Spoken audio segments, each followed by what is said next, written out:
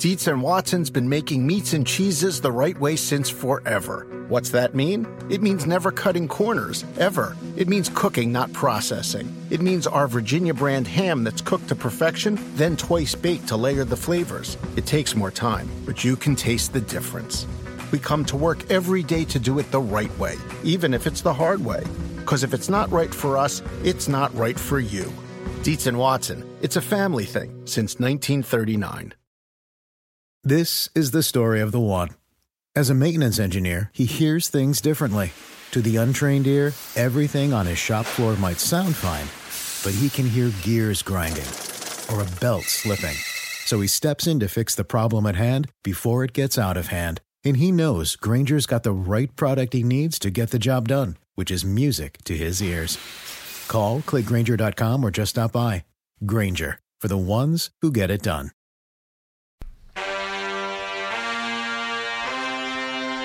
Do we sound, is my voice... Do we sound... You sound sexier. silkier and smoother. Do I sound You silkier do. and You're smoother? right. And it is good to have the crutch of having the mic. 'Cause Hold it's it. like nice to touch something, hold something, whatever. I don't want to touch or hold you. They're going to take him away. Oh, they're still here, baby. That's right. Vice President of NBC Sports is hosting this show with me, Ahmed Fareed. Mm-hmm. He's the one that makes these type of calls. You know, mics, what's on TV. Yep. I mean, guy hosts the Belmont. Just, you know, just another day in the life. But you ask, you receive. So What we're else still do you here. want, Chris? You did I can sound make better. I'm going to tell you what. Yeah. We've already had compliments on Twitter. Right. And on YouTube, people saying the mics make a huge difference. Yep. And Paul did the show with you last time. Yes. And Paul already has maybe the smoothest voice in all of broadcast television. It's pretty good. It's like smooth. It's you It listen is. to him, it's just like I am at peace with the world because Right. you hear he is just so smooth. And he made the point that this was a diva move by me because Right. I try to Right. make it like it's for the podcast, for the better of you and Paul and me. But I will say, of all three of us, I think the microphone helps me the most. It helps you the most. You think you sound the It gives me the biggest boost. Yeah. More silkier and smooth now? I'm not up to Paul's level yet, Like- and you have a very conversational, and your voice cuts through, and so you've always had a nice voice. Oh, thanks. But I think it brings me up to your level Okay. better than anyone else. Wait, so wait, let me just paint a picture for me now. Yeah. So we do the pod last week. It comes up, a few hours later. Mm-hmm. When did you decide to go back and listen and go, let me see how this sounds with the new mic? Our podcast? Our podcast. Immediately. I love it. Like, as soon as it was up, you as soon wanted to as it go, was let me up, test yeah. it. Right. Just so you had some bullets in the chamber to go, like, in case they wanted to fight back on the mics or anything like that. Well, that's my cred, too, though, because I made a big stink about, I think Yeah. it would sound better. Yeah. What if I was completely No, wrong? they're all in. Nobody's It sounds complaining better. now. It's good. It's really good. So anything I'm you happy. want, let me I know. am. Next thing, if something comes up, Yep. I'll get it for you. Okay, fine. Yep, extra $1 million for my next contract is what I'm really looking for. Deal. Okay, what's up? You have a good weekend Yeah, was that the Belmont? at the Belmont? How much did you sweat? That was hot as hell that day. So hot. Yeah. And we wore the jackets and everything. Right. And if you're watching on YouTube right now, Yeah. I'm wearing the polo. Oh, there it is. We have a picture. Oh, of it look at you! with the trophy Ooh, presentation. Wait. Look at that silky smooth. That's such a pose too.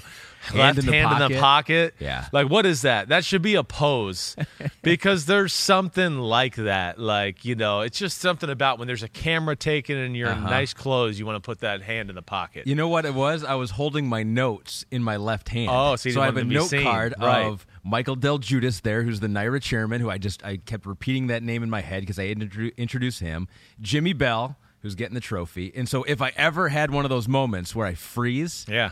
I got the card in my pocket Yeah, to good. pull it That's out. good. That's so you But I don't should. want people to know that I have that note card, so that's why I Okay. put my hand in the pocket. All right, that's fine. I mean, what's wrong with holding it or showing it anyways? I mean, I feel like we've gotten past that stage in It looks TV so much to where, cooler when but it it's does like- look cooler. Damn, you are like a male model or something. I really did. You didn't get sunburn either. That's Didn't get pretty good. sunburn, no. The race was exciting itself. It was a really good race. I mean, the fact that I'm blanking on the one that came out. Essential Quality and Hot Rod Charlie. Yeah, Hot Rod Charlie to lead for that long and then to almost still hang on. was one of the most Yeah. impressive It second was. place finishes in Belmont It history. really. I got to agree. I watch every year, and I was sitting here like me and my little girl who were into it. Really, were kind of like, Yes. oh, here he goes. He's gonna pull away, and then we were like, what? This other guy is hanging in there. So And they both always finished enjoy 1 it. and 2 And in the Breeders' Cup Juvenile. That's right. for- Right. as 2-year-olds, Right. like the 2-year-old champion. So All right, it was way pretty to go. exciting. Way to go! I'm sure if we inspected your suit there would have been a sweat stain, but we won't. We don't have the pictures right now. I'm and wearing I will a polo dig deeper. for the first time. Yeah, feels good. I'm already feeling like it's already happening. It's happening. Yes, it's happening. We're like 3 minutes in, and I already this could be really bad because I feel like the all right, pit you're stain's good. It's already not hot in happening. here, so don't worry. It's hot as hell outside. I'm a little hot. But Oh, okay. All Well, right, here we so- go, baby. You ready? Quarterback countdown. And we haven't even gotten into it. Yes, we have the quarterback countdown. We're going 20 through 17. It's getting 4. We're doing 4 now because it's getting that much more important. So we'll go 20 through 17. We got to talk about some reaction to some previous rankings. Ben Roethlisberger, no love for Jordan Love. We got the quarterback coach Royal Rumble countdown, the tag team partnership. We're going 16 through 9. So we're going all the way into the top 10 to see which coaches could beat up which other coaches. Big deck. And then we'll finish off with a rate your snap count, and Chris Sims, professional body inspector, makes a return. I mean, what else am I here for? I mean, nobody's better at looking at men in shorts than Chris Sims. This is why you didn't get the microphones to begin with. Because you said, I want them because I can hold them and touch them and feel them, and it just made people and then uncomfortable. talk about male bodies and things like that. And they're like, that's exactly why. Yeah, okay. It Well, made people hey, uncomfortable they're back. too Here we many go, times. baby. But before we get into all that, Julio Jones is no longer an Atlanta Falcon. Was a rookie there in 2011, played his last year in 2020. Now he is going over to the Tennessee Titans for a second-round pick, a fourth-round pick. They're picking up his full salary, $15 million this year. Doesn't have much guaranteed for next year. So really it is a one-year shot on Julio Jones for Tennessee. What's your reaction to that? I mean, huge move. Huge. I mean, first off, Atlanta, and I'm going to get into that in a second, I think they got what they could get here at this point for the current, state or point in time here. All right, but the star of the day is the Tennessee Titans, of course. I mean, the Titans went from they're a playoff team, like a solid playoff team. That's how we viewed them. To now we go, oh, they're a Super Bowl team. That's what it did for them.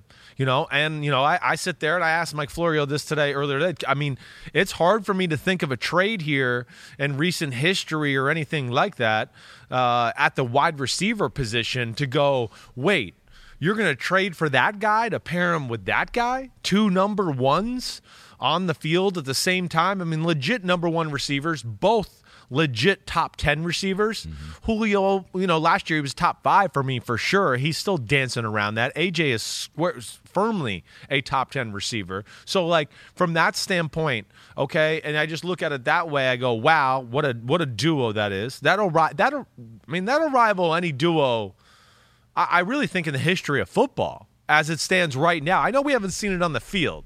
All right? And I know Moss and Carter's up there, and there's some other ones through time. Yeah. But I mean, it's not that commonplace to have 2 top 10 receivers on your football team at the same time. I know the Patriots traded for Randy Moss, and that gave him Moss and Wes Welker, which is a great combination.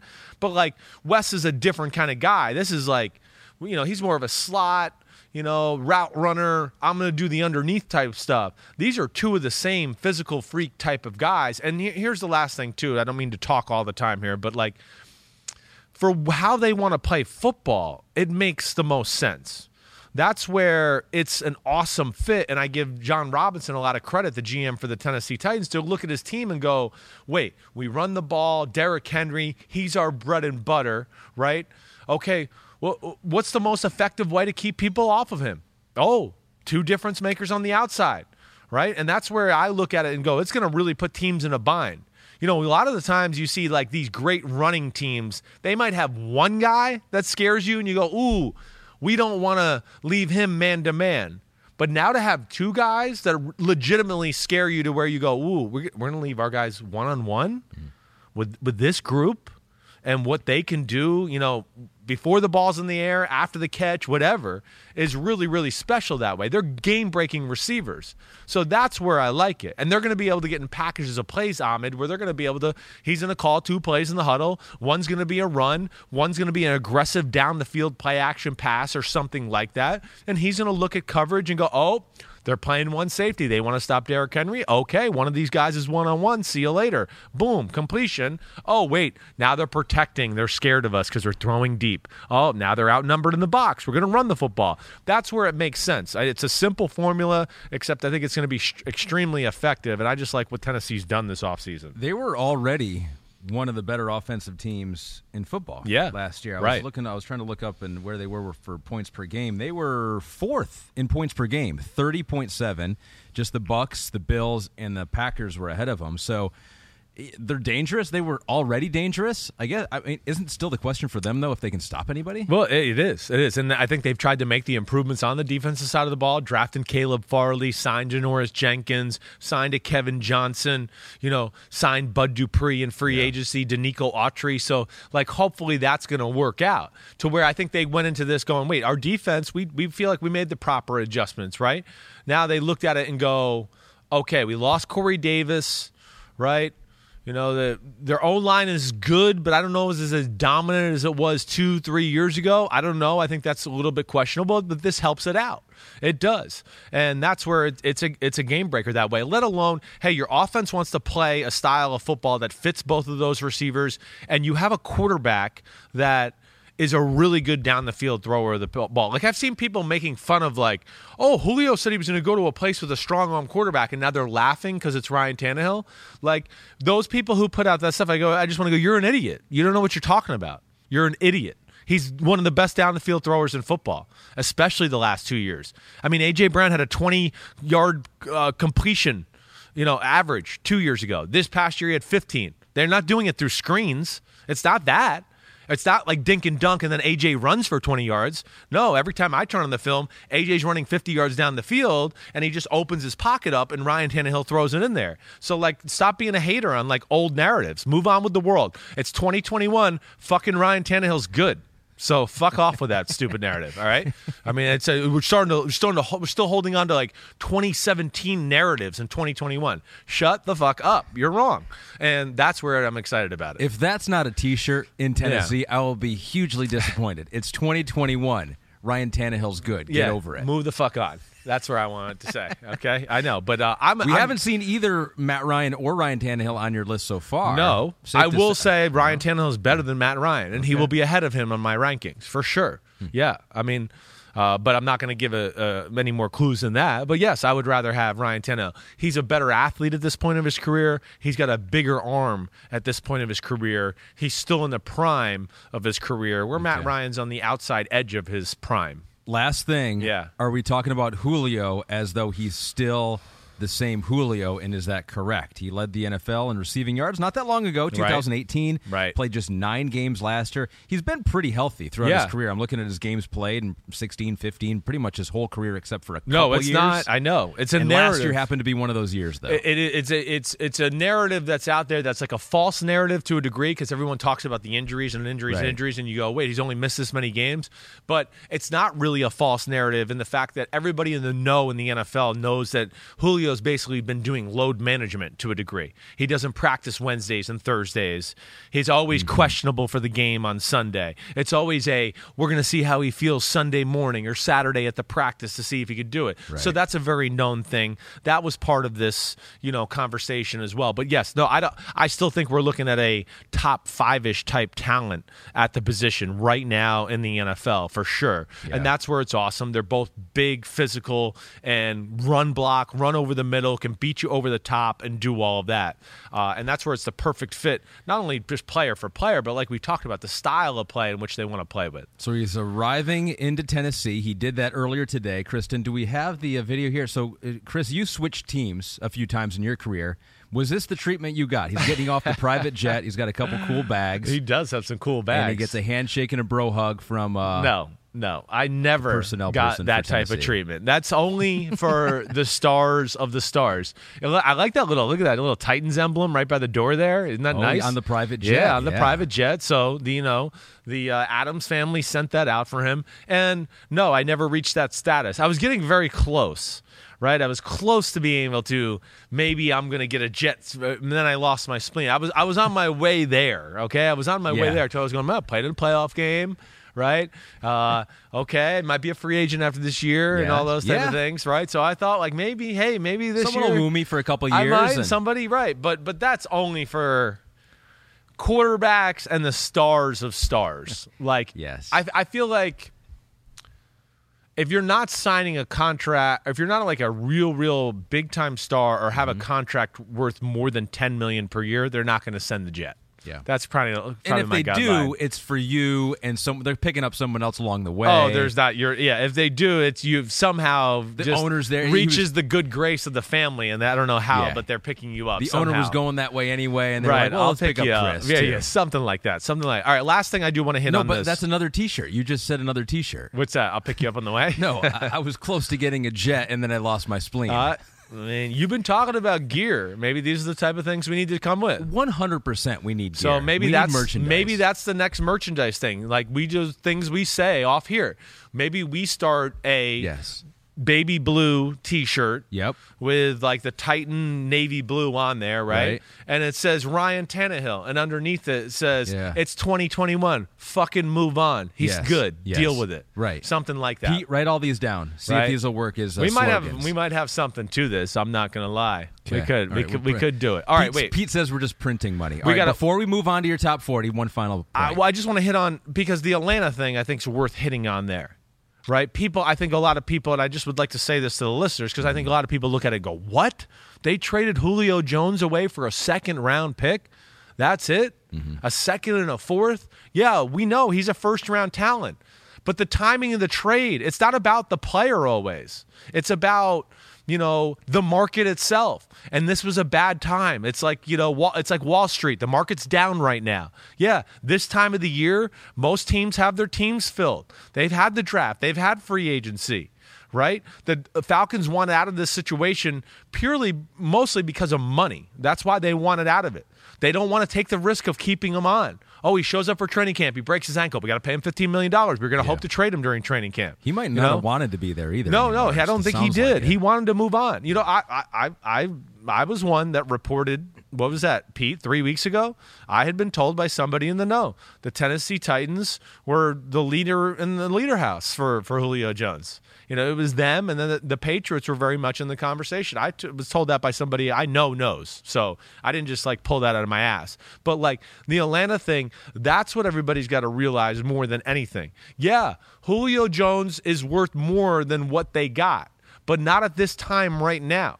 This is where I ask, why weren't these conversations or the trades more aggressively pursued early on in the offseason when you could have got teams bidding against each other and doing that? Yeah, they could have got more if they hold on to him and wait for the trade deadline. But just like we talked about there's the risk, too, of him getting hurt or he sits out and doesn't play and waits for the trade deadline. And then teams are like, well, he hasn't played all year. I don't know if we want to trade for him and give you a first-round pick. So they were kind of stuck. They held on to the lifeline of Julio Jones too long. And I don't know if that's because of Arthur Blank or because of the new front office people or whatever. But in this current environment right now, sitting here in the middle of June, you're not going to get a first-round pick for Julio Jones. And I know a lot of people are in shock because they go, wait, they got a second-round pick for Mohamed Sanu. They traded away a second-round pick to get Hayden Hurst. Well, again, Mohamed Sanu, they just got lucky. They had a receiver they could trade away for. There was 3 or 4 Super Bowl teams that were in the hunt that really needed receivers. So they ended up bidding for each other. That made it a second-round pick. They never got to that point with Julio Jones. I also was one that was saying last year during the season, because I could see the writing on the wall going, if I'm the Atlanta Falcons, I'm thinking about trading Julio Jones during the trade deadline. I saw it on the wall. It's over. The lifeline for that team was over. It's a little like the Eagles. They've been hanging on to that Super Bowl team. We still might get back there with this team. And it's just no, it's over. And now, you don't act aggressively enough or the right timing of it or whatever else. And now they have a chance, even though I think this was as good as they could do right now, they have a chance to be like a joke at the end of the year, because if Julio and AJ both have like 1,200 yards receiving and the Titans are a 1, 2, or 3 seed, everyone's going to be on like Twitter or anything making fun of the Falcons like, oh, this is the best offense in football and you got him for a second-round pick. Julio's a Pro Bowler. And the thing I want to say to that is, first off, yes, but like you said, Tennessee Titans offense was real good too. I mean, it's real good. It was second in football last year. They're already good. Yeah. They were already good. But now it could be great. They could be great. They could be Yeah. the best offense in football. Yeah. And yeah, we'll see how for Atlanta. You always want to get that draft capital and then use it right away. Like, it would have been ideal that they could use that second round and fourth round pick this year. Now you got to wait a whole year. That's not ideal. I will say, from the other point of view, last thing I'll say on it is that people are saying, why couldn't they get more? There are going to be a lot of fan bases that say, why couldn't our team give a 2 a 2 and a 4? Right. You know, like the 49ers were interested. We've seen them give up 2 1s and then take Trey Lance with the other 1. Why not just, hey, we're all in. We're already all in. Yeah. Give a 2, give a 4, and let's get Julio on this team. No, I think you bring up a good point there that I think a lot of teams are going to look at and go, why didn't we do that? Again, some teams feel good at that position, as far as the wide receiver is concerned. You also have to have a place where Julio signs off. People forget about that. That's true. He's not going to be like, oh, I'm going to Houston, everybody. Yeah. I know Deshaun Watson's not going to be there and they stink. I want to go there. Yeah. So, again, he dictates the teams and interest there a little bit too. That's why we heard this go to Tennessee. They had interest. He had interest. I got to think A.J. Brown, as I said all along, knew about all of this. That's why he was on social media pushing it along, kind of fanning the fire a little bit, because he was trying to put a little public pressure, I think, on the Titans in the situation. But yeah, you're right though. I think there's teams going to look at it that way. But the other aspect too, and the other thing to that, we talked about the injury and the risk and all that, his age. But I think the other concern that's real out there is that he might ask, if he has a big year, he might ask for a new contract. Yeah. And that's another thing I think lowers the value or scares team, away from the conversation. Do you have that cap? Are you willing to do that for a 33-year-old or whatever? Well, that's what's going to be interesting with Tennessee, because A.J. Brown can get a new contract after this year too. Yeah. So they're going to have to pay him top tier money. You've already paid your quarterback. Right. They paid their back. running back, which they got away with a good deal for the running back. Yeah. I mean, they got one of the best offensive players in football for a little more than $11 million a year. That's pretty insane. Like, Julio's making double that for average salary. They're all Or a in. little They're less all in than for average. this year. Hopkins Then is double. They'll worry about that Yeah. after this year. All right. So that's Julio. There's more. You talked to Mike Florio about it for a long time. Yeah, a long time. An hour. PFT Live. You can get that wherever you get your podcasts, or on Peacock as well. All right, we're getting in to the top 40 once again. We're making it into the top 20 in partnership with Woodford Reserve Bourbon, the Sims Top 40 Quarterback Countdown. That's pretty cool. You did this last time with Paul. Very right? cool. Very cool. I do like Woodford You're Reserve. a Woodford my Reserve God. guy. It's I good to hear. took a tour of their distillery in Kentucky. Did you really? When I was covering the All-Star game in Cincinnati, we drove an hour and a half. Right. It was awesome. Yeah, I love it there. I'm tempted to do that, and I think that the next time I am in Louisville with my family, I'm probably going to go check it out. It is really Right. cool. Are you getting some free stuff for this? I mean, no? I've been told that. We'll see. I mean, Okay, well, so- I am a fan. I know. Let me put that on record. And I'm a beginner bourbon whiskey drinker. You're a as you can tell, Burby. Burby. That's a I'm beginner Burby. bourbon. You're a Burby. Right. So it is something that I'm kind of only recently acquired the taste for, and I'm not sure Yeah. if I know what's Yeah. good and what's not yet. So we're hanging out on June 24th. We are. For the first Barbecue. time, the families are coming We're together. going to hang out. So maybe that's a time we can share that drink together and talk about it. And the wives will drive back. Yes. For me. Right. Okay, so let's get into number 20 here. Talking about stars, aging stars, Julio Jones finding a new team. How about number 20 on your list? Found a new team last year and is back this year. That's right. Cam Newton, number 20. That's right. Cam Newton's still one of the 20 best quarterbacks in football for my money. I know the quarterback throwing stats might not show it. All right, I get it. Like we've talked about with some other quarterbacks, though, on this list already. It's not about the quarterback stats all the time. It's the effect you have on the football game. He's a little bit of a force of nature that way. And I think that sometimes gets a little swept under the rug when you talk about Cam Newton. I understand it wasn't all pretty last year, but I think there are some outside circumstances that you have to be realistic about with Cam Newton and break down and go, well, this led to some issues and some problems, not only because of their football team, but because of COVID and everything we've talked about. But Cam Newton still has got one of the greatest presence of all quarterbacks on the NFL football field. You've heard all New England Patriots players talk. He's a great leader. He's a great worker. Those guys, even though they weren't even talented on offense last year, they felt like they could win every game because they're like, damn, we got number one out here. He's Superman. He does special things. I mean, he does. And again, you have to get over the passing numbers at times. And I understand work needs to be done in the passing department. We're going to break that down here in a second. But like, if we're going to talk about the work that has to be done in the pass game too, and the negatives there, it's like you've heard me say too, then we got to start talking about some of the positives in the other areas that people try to avoid the conversations. Yeah. As in, like, he's one of the best running quarterbacks in football still. And his skill set running the football is one of the things that made that not very talented offense somewhat of a threat in certain weeks. And it certainly made him one of the best running offenses in football.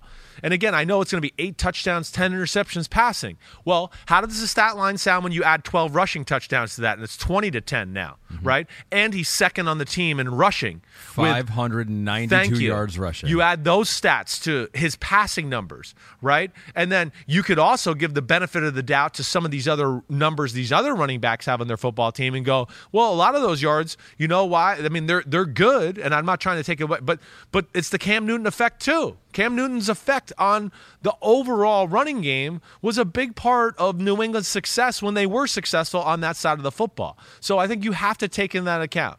And, you know, I said to you early on in these quarterback countdowns, I think maybe I took presence and leadership and your effect on others maybe a little bit more into account this year than I did other years. And, okay, you know, maybe I'm bullish on Cam Newton compared to the rest, but I can sit here realistically and look at it and go, wait, it's a tough offense, as you've heard me talk about. You know, the offense itself, not talented. I mean, for some reason, everybody talked about that when Tom Brady was the quarterback, but with Cam Newton, it didn't quite get accentuated. It was kind of like, screw it. You're supposed to be better. Why? I mean, it was the same cast of characters minus Julian Edelman for half the year, okay? And he doesn't know the system like Brady. So it wasn't going to be easy either way, even if he was better at the system. But then you talk about COVID and everything like that. Listen, that's real. I don't know what else to say. Everybody's got to get over that. Go back and watch the first 3 games when he was in rhythm and the offense had a flow and everything like that. You saw a different guy than what came back after COVID, where he really struggled at first, but then found his way. And I would also sit there and go through some games, and you're going to go, wait, like I did when you go through the Jets or the Ravens or some other games that, yeah, maybe they won or maybe even they lost, like the Bills game that was close. He plays the game perfect, like Amon. He doesn't make one mistake in the game. I can watch those films of those games, maybe other than the Jets game where I go, ooh, he could have been maybe a little more aggressive on a few throws. But for the most part, some of these games I go, he literally could not have played more perfect. There was not one more guy open than what was there. He made that and more than what was there happen, plus not making big mistakes. They had no room for error, this football team. And that's where I defend him. So I understand. Yeah, we got to fix some of the passing things, and that's a real issue. There's no doubt about that.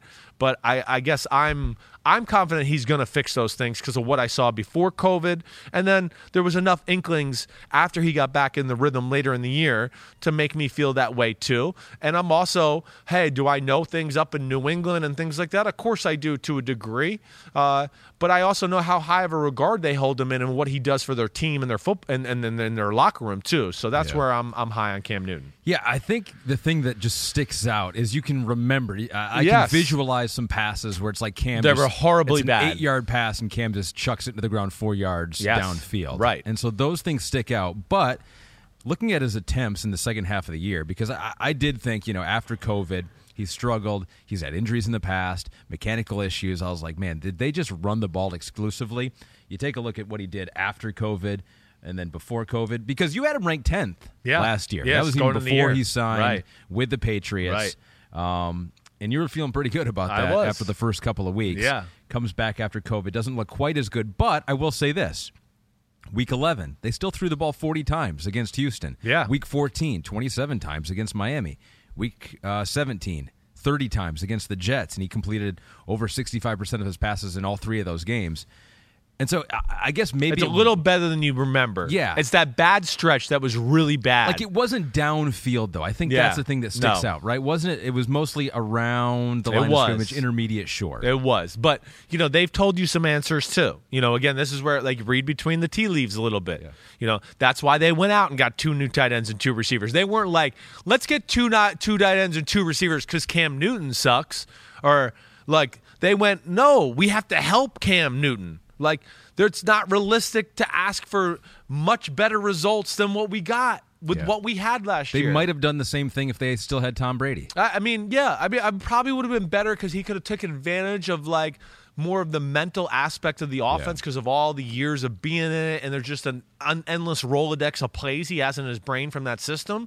So that's where, but yes, they still would have had moments of struggling. There's no doubt about it. And wanted to improve the offensive talent. Yes, exactly right. If Brady was still there, I still think this would have been a year, they had money to spend. They were going to get receivers and do that, So I think, your point is real. The bad was really bad, and it all was, of course, right after, he came back from COVID. He really lost his ability to throw the football there. So then you take that, and also the newness of the offense. Okay, yeah, we're winning with a basic way. Okay, yes, you can win with a basic way against a lot of teams, but hey, there's going to be a few games where they're all over your basic stuff. Now you're going to be able to get a little more intricate in the passing game. He wasn't ready for that. Their offense wasn't ready for that in general. And that's where I'm going to give him the benefit of the doubt. But the mechanics and throwing are real. Yeah, and I got to show that a little. Exactly. Are you worried? Do you have here? Are you going to put on the microphone, or are you going to hold this? I'm just going to do it right here. Are you worried that you have a quarterback ranked 20 in the NFL who last year lost the ability to throw at certain points? Well, no, I'm not. I'm not worried. Okay. I just feel like the guy, the worker, the talent, it's all still there. It can come back. It can come back. You mentioned it already came back. You already mentioned it for me. They threw the ball. But what does he need to do here? You're going to show us. And also, it can compound when you're, COVID, but you're in a new place. You're learning things. You're dropping back. You're thinking of reads. You're also dropping back and, let me fix my little mechanical issues. Things like that can compound you at a quarterback position, and almost handcuff you to a degree. But his big thing, more than anything, that you'll see from last year is too much of the front shoulder up. Like here, okay? So anybody watching on YouTube, it would be his left shoulder. It's going to be my right shoulder. Really hiked up high.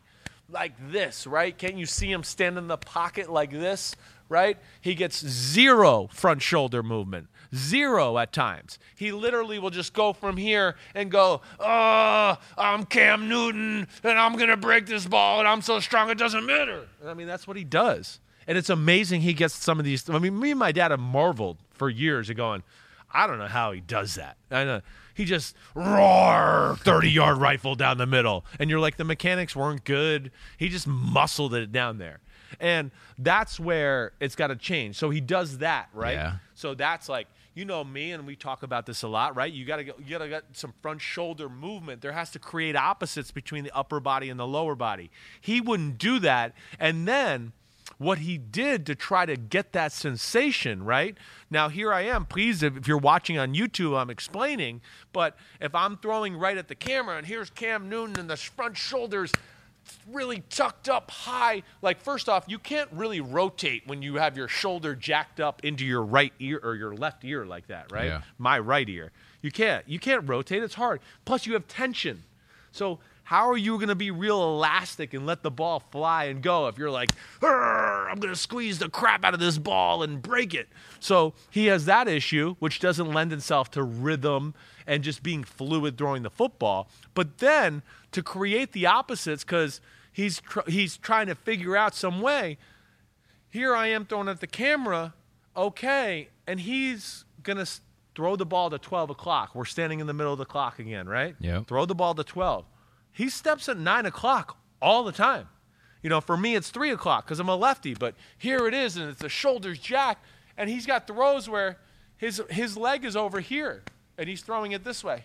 He's stepping at the sidelines, but throwing in the dead middle of the field in cut to Julian Edelman. Mm-hmm. And you're going, okay, yeah, you completed it because you got talent and you're strong and you got a good hand.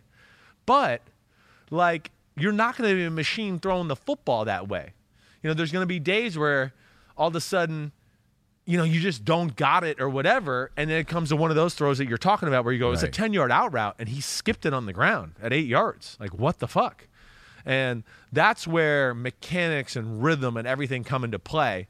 I've seen him do it before. So you've seen him do it before. Seen him do it before. That's saw the it argument. the first 3 weeks. That's the argument. He's 32. Yep. He's had injuries. Yep. This is who he is. Yeah. It's not who he is. He got into, just like a golfer or a tennis player at times, he got into a little funk with his forehand or his driver. Yeah. And he's got to figure out the mechanic that fits him or what his talking point is to really fix that in his own brain. But I feel like you were saying that at the end of 2019 as well. He was getting into some bad habits. 2019, we talked about 2019 was, I'm trying to think of my years here. Yeah. 2019 is he didn't really play because he had the foot thing. Right. And he talked about changing his mechanics because he had the shoulder surgery the year before, which in 2018, again, we can go back and go, oh, Cam Newton was, through the first 8 weeks of the year, one of the 2 or 3 best players in football. And then he tore his shoulder, and it became, wait, he's not throwing as good. What's wrong with the accuracy? Well, he's fucking playing with a torn labrum. So, yeah, that affected it. So, yes, it's been a few years.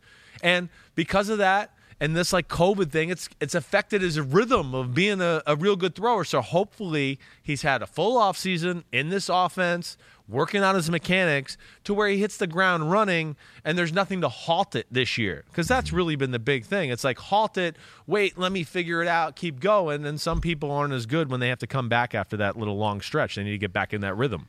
Around any corner, within every battle, and with the dawn of each new day, the threat of the unexpected, the unpredictable, and the unrelenting lies in wait. But Marines will always be there. They are the constant in the chaos. No matter the battlefield, Marines adapt to win, defeating every shifting threat, protecting our nation's future. The few, the proud, the Marines. Dietz and Watson's been making meats and cheeses the right way since forever. What's that mean? It means never cutting corners, ever. It means cooking, not processing. It means our Virginia brand ham that's cooked to perfection, then twice baked to layer the flavors. It takes more time, but you can taste the difference. We come to work every day to do it the right way, even if it's the hard way. Because if it's not right for us, it's not right for you. Dietz and Watson, it's a family thing since 1939. The longest field goal ever attempted is 76 yards. The longest field goal ever missed? Also 76 yards. Why bring this up? Because knowing your limits matters, both when you're kicking a field goal and when you gamble. Betting more than you're comfortable with is like trying a 70-yard field goal. It probably won't go well. So set a limit when you gamble and stick to it. Want more helpful tips like this? Go to keepitfunohio.com for games, quizzes, and lots of ways to keep your gambling from getting out of hand. There's some uncertainty, clearly, with Cam Newton, but we saw him at his best last year, being able to carry a team that was not very good offensively and win them a whole lot of games, did not make the playoffs. Maybe they can do that this year. There's another team that did not make the playoffs last year that has high expectations for this team. It is the team with a new quarterback. Woo woo. Number 19 on the Chris Sims list is... I'm going to go with Sam Darnold right here. Yeah. Hello, I'm a historian. My name's Chris Sims. I'm reading Quarterback of the Future. Bam, there's Sam Darnold. Yeah, I'm excited about Sam Darnold. I mean, we're going to see. We're going to get answers about Sam Darnold this year. Hey, he's a hard placement. Yeah, it's a little bit of my own projection and what I think and all of that. I understand. You had him 23 last year, so he's not far off. No, he's not far off. He actually went up after a pretty bad year in New York. I know, but there's still, like, when I went back and watched him, there's still plenty to like. You know, again, let's not be unrealistic. What did we really expect from Sam Darnold in that offense? That's the first thing I would tell people who want to go, you have him at 19? Did you see their offense or their record last year? Okay. What about it was where did it go wrong? Was it the throwing to Braxton Berrios as your main target, or throwing to Chris Hogan, who's playing lacrosse, and he was your main target for a few weeks? Like, come on. Like you've heard me say, you're surrounded by shit. You're going to look like shit every now and then. And so that is the problem with Sam Darnold. They never gave him support. But Darnold, still has, to me, all the physical attributes to be a big-time franchise quarterback. I see it. I don't care about the results and the stats and the win-loss. I can see it. He is awesome in the pocket. He he scrambles within the pocket, which is rare. It's almost like Big Ben back in his prime, where he used to just move around the pocket. But yet this guy can get outside the pocket and run. I mean, turn on the Broncos Thursday night game, 52-yard rushing touchdown down the middle of the field, right down the middle of the field. The Broncos defense, which is pretty good, 52 yards running down the middle of the field. Ask Jeff Heath about Sam Darnold when he had to run and tackle him at the 1-yard line in the Raiders game, and he ran him over for a touchdown. Sam Darnold has a little of everything to his football game. Now, we just haven't been able to see it because they don't support him. He hasn't had that. But you heard me say, quick release, phenomenal intermediate thrower. I thought he got better at deep ball throwing last year. I think he is really damn good in the pocket, really damn good. He's tough. He can throw under pressure. Now we're going to see some pieces around him to really prove my point. I hope that's what we see, at least, because he was given no fucking chance with the Jets, really, the last 2 years. All right, Pete wants you to give a letter grade to his supporting cast with the Jets and what it will be now with the Panthers. Oh, I mean, how there's not enough letters in the alphabet. Sorry. There's 32 teams in football. How many letters in the alphabet? 26? Well, I assume we're grading on A through F. Yeah, well, they're the fucking ZX team. I mean, when you talk about their talents. I mean, their offense sucked. Their skill positions, I'm dead serious. Think of a worse one than them. I actually, because I didn't think about this, but now that you posed the question to me, I think if we had to rank the worst skill group in football last year, the Jets were clearly 32nd or first, however the fuck you want to rate that. Yeah. So of the last decade, too. I mean, a historically bad It's team. Historically bad. Right. Historically. No running game, barely pass protection, decent offensive system, absolute no weapon on the field to be scared of. Frank Gore was their leading. Exactly. He's a future Hall of Famer, yes, Frank Gore. Future Hall of Famer, yes. But not at the age of 74 like he was last year playing running back. All right, so it'll be better with the Panthers. Without a doubt. How much better? What's their grade? I mean, the Panthers are, I think, towards the top of football now. When you talk about, you've heard me. I mean, it's DJ Moore, who I love. Hello, Chris Sims, man crush. Robbie Anderson, who can fucking fly. Terrace Marshall, my guy, who I thought was a first-round pick from LSU. Yep. They got him. You got McCaffrey out of the backfield. I mean, to me, that's as strong as it gets. Ian Thomas, not a bad tight end. I can't remember their other tight end off the top of my head. But, when I think of it that way, I mean, I think that's for sure top 10-ish in football. Top 10-ish. So if you want to grade, he's got an A offense around him now. Okay. All right. He goes from Z to A. He went from Z to A. Exactly right. Kristen, do you have Darnold's last 3 years? So let's take a look at Sam in the NFL from 2018 to 2020. And this question comes from Max Mulcahy. Max says this: what have you liked from Darnold in the NFL that you didn't like when he was coming out as a draft prospect in the NFL draft? So it's interesting. You're kind of the opposite of everyone else on Sam Darnold. Everyone else was high on him coming out of college, or most people were, and thought he was deserving of a top pick. Right. You were not. And now I feel like you're higher on most people than Sam Darnold. Everyone else is right now. Everyone's falling off the boat now. Yeah, they've jumped off the bandwagon. Well, first off, the expectations were too high coming out. He was a guy that was he was all the Trevor Lawrence things were the real. What people said about Sam Lawrence, generational. Yeah, I haven't graded anybody this high since Andrew Luck. It was all the same talk, which was, again, it was really good in college. Don't get me wrong. The thing I didn't like to answer the question specifically is I thought in Sam Darnold, really in college, it was all backyard football. That's when he was at his best. I questioned his ability to be able to, is he going to be able to make power throws and dice you up from the pocket? That's where I didn't think he was on the level of Josh Allen or Baker Mayfield. Right. I thought, their arms to me, they're better than Sam Darnold's. But Darnold, to me, has shown enough. And you always hear me talk about, his consistency throwing the intermediate throws, to me, is where he's really special. He can really do it a lot of different ways. He has an extremely quick release. He doesn't lose control of the football a whole lot. Mm-hmm. So I guess he's been a better, more consistent thrower than I thought maybe he could be, even though it's not going to look like that statistically. He's proven enough to me there that I go, yeah, I like that. And then the athlete is real too. I mean, it's not like superstar athlete, but it's really good.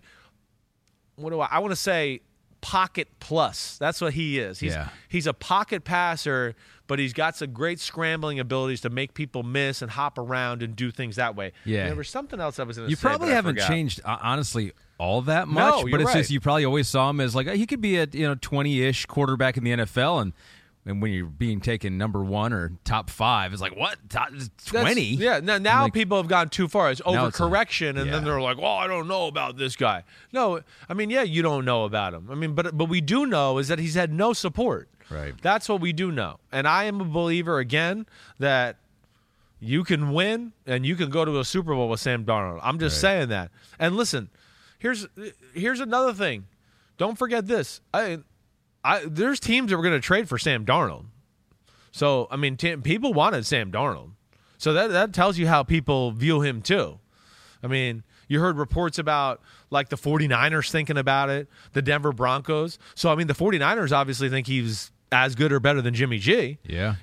Again. So and it looks like he had a better market than Jimmy G. I mean, it doesn't seem like a whole lot of teams are There's more physical ability. There's just more physical ability, and he has a better variety of throws than I thought he was going to be capable of coming out of college. And I think that's probably where I really like it. Just as far as touch, he doesn't have a 100-mile-per-hour fastball, but he's got a 94, 95, and he can really flick it with his feet and legs in awkward positions. That's the other thing I like. So he's hopping around and avoiding pressure. And, oh, wait, there's a corner route that's about to pop open, at the 11 o'clock hour here in the middle of I'm standing in the middle of the clock again. My feet are split, not in the right position, but let me just turn my shoulders and flick it out there. He can really do that like it's natural. He is lying, though, to the media already because he's got you got the Sam Darnold Bowl versus Zach Wilson. Week number 1. In Carolina, taking on the Jets, his old team, he said to the media, he goes, for me as a competitor, I'm going out there to compete no matter who the opponent is, so that's kind of my mindset. So he's saying, like, it doesn't matter who. Like, that's a lie, right? You want to go out there and beat your old team. So he lied there. And then in that same statement, he goes, I think it's a really good opportunity for this team to go out and prove ourselves against a good opponent.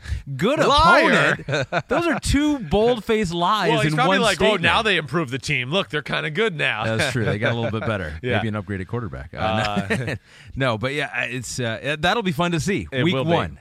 It will Week be. 1. It'll be that's a real storyline. It And is. I mean, of course, I love me some Zach Wilson. I've been around Sam enough to know that he is lying. Okay?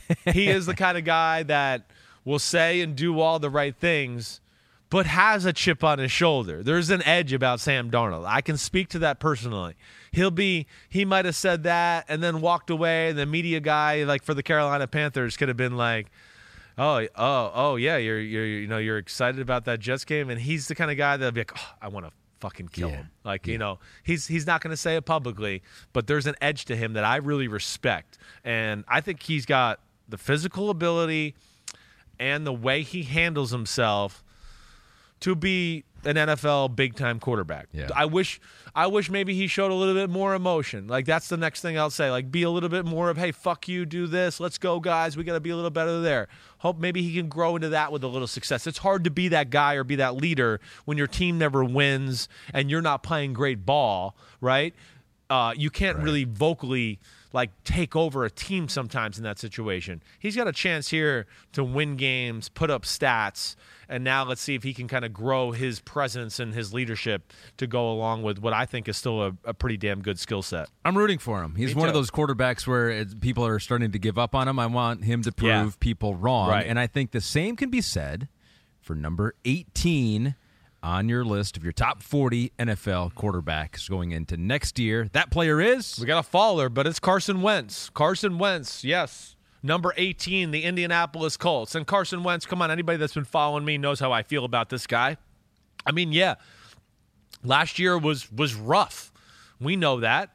But I've seen enough in Carson Wentz's career, too, because, you know, for some of the people that have seen my list already in totality, rather it be people at work, I've shown a few people here and there, that he's one of the ones where they go, ooh, that might be too high for him. You might go low. You had him 6 last year. I know, and I have to go, well, damn. I know it wasn't good last year, but let's start back with this. Wait, we just had this conversation with Sam Darnold.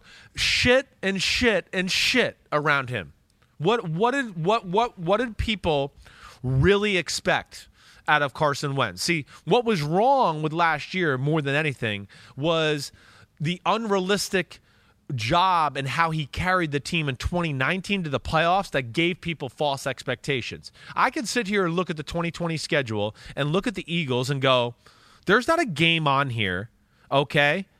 Maybe other than late in the year. There's not a game on here other than Washington week 1. Which I don't know, even that now looking back at it, where you go, Philly definitely should have won that game. They were better than those teams.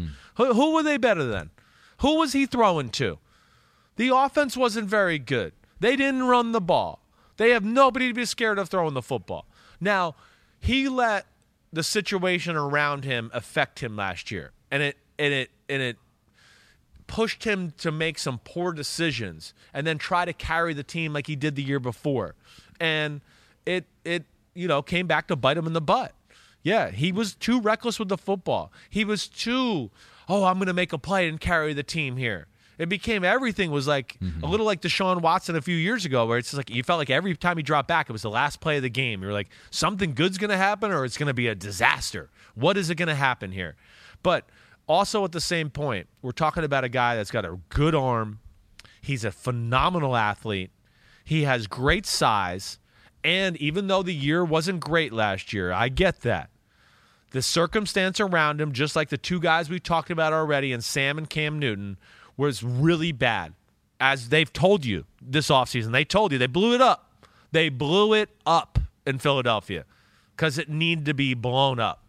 Wentz gave them the false sense of security to hang on to it one year too long.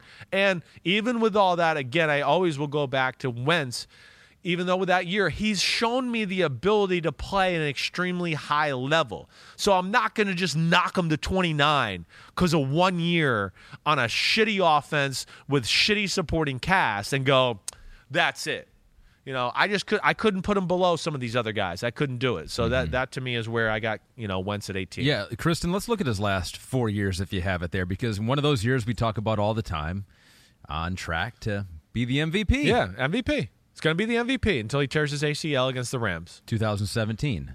2018, I mean, it's not that bad. 21-7. I've never seen a guy after 2018 who'd be vilified after 21-7 quite the way he was. Injuries, availability, a concern. Right. Part of the way Nick he Foles plays. situation, winning the Super Bowl, him being on the roster, that just led to, like, anything he did wrong. Wait, no, Foles won us the Super Bowl. Oh, Wentz threw an incompletion? Fuck you. Get Foles in there. Sorry, Kristen, I'm saying a lot of F words today. But she knows. But then 2019, you look at those stats, I'd sit there and tell you those are as impressive as stats as anybody in football that year. 27-7 with that group he was throwing to, a bunch of no names. I mean, with no run game, and they got in the playoffs. So, that's where, again, I know he can clean up his game. Decision-making wasn't great. He didn't even throw the ball. He has a little bit of the Justin Fields things with his arm at times where, I mean, not at times. He's an elbow guy, too. Now, he'll keep it here. So there's not this, but the opposite, the thing that's different between Justin Fields is he does a lot of other things the right way. But it's something I don't love about his game too. He's got the chicken wing. If He's you got can't the chicken see. wing, right? The elbow is always out. He kind of throws through the elbow. I think that's why he wears a sleeve on his throwing arm, because I bet you his elbow is sore from time to time with how much stress he puts on it. So yeah, Aaron throws, some bad decisions, trying to do too much, all of those type of things. Yeah, led to a down year. But as you sit here, and I think we can all sit here and and be realistic. And if you look back at their schedule now and you go, listen, they beat the Giants 27-17, beat the Giants 22-21 at home. I mean, the Giants were better than Philadelphia. I know at the time we looked at it and we were like, oh, Eagles barely beat the Giants. No, the Giants were clearly better than Philadelphia when the season was all said and done. They were the better football team. They won that game because, wait, Carson Wentz. I mean, so that's where I look at it and look back at it and go, okay, did we think they were supposed to beat the Cleveland Browns? We thought they were going to beat the Seattle Seahawks? We thought they were going to beat Green Bay? Really? That's what we thought? You thought they were going to beat Pittsburgh and the Ravens? Really? The Rams?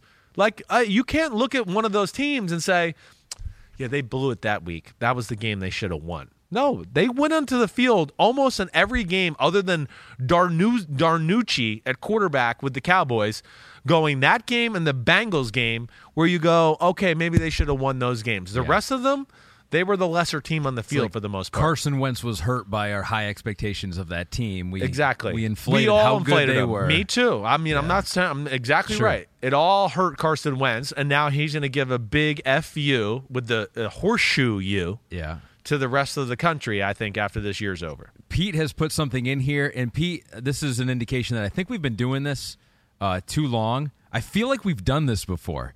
Pete put in here the blame-o-meter, rank the things that are at fault for Wentz's bad season.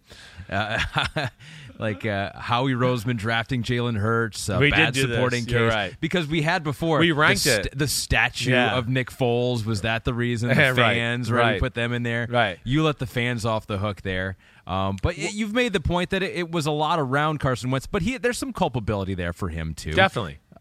He's not scot-free on this. He's not. I'm not trying to. I hope I'm not trying to sound like I'm letting him off scot-free. Just making that clear. Okay, good. Because there's plenty of moments of, he lost his way. He felt the pressure.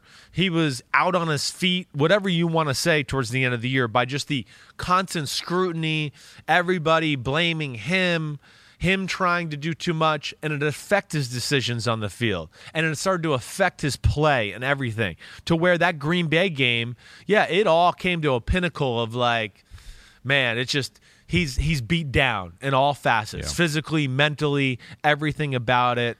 And that's where I think it's a good fresh start with a supporting cast and a coach that believes him in Indy is going to do a lot for him. Frank Reich should be. I mean, he was there in Philadelphia for his best times, and so that should help. Yep. I am curious, the one last thing with Carson Wentz is you've heard in the past, and maybe it's been overblown, just how is he that quarterback personality? Is he a leader of a team?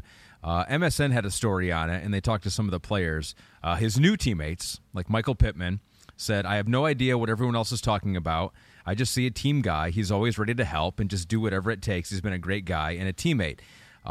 Jacob Eason says he's done a tremendous job, whether it's in meetings or in the locker room. He engages the guys. You're going to get that in new teammates. They don't want to. They don't know him that well either. But I think it's interesting. Former Eagles captain Malcolm Jenkins was talking to Chris Long on his Green Light podcast, and he said this was after he was traded to the Colts. He says that the quarterback sometimes needed to reach out more to some of his teammates, but he was never the sort of, quote, locker room cancer that he was accused of being. No. So I'm interested to see how he's different or how much was overblown of him being that quarterback, that leader in Philadelphia. Yeah, not a cancer. I mean, that's for sure. That was where I believe it was like a little bit misreporting or took a life of its own. I think that whole conversation took a life of its own. Mm-hmm. And I think it's pretty easy to really put it together for at least somebody like me who's been around it for a long, long time.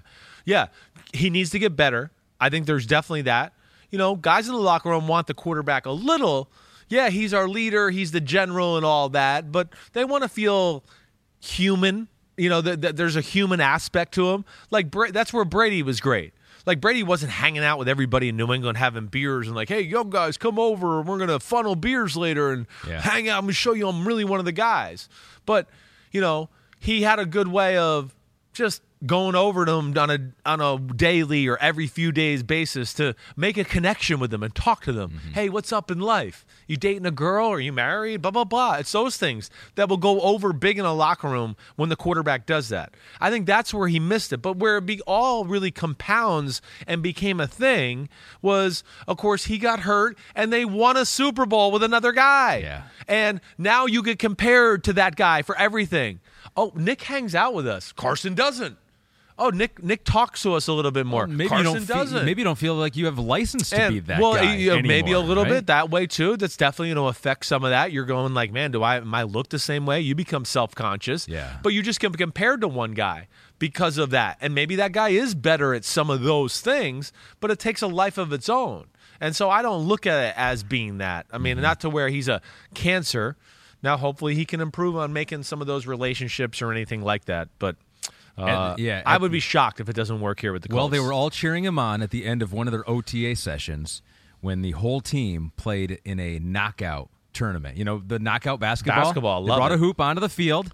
He is good. And Mo Alley Cox in the finals. And Mo Alley Cox was a 3-year starter for the VCU basketball team. Right.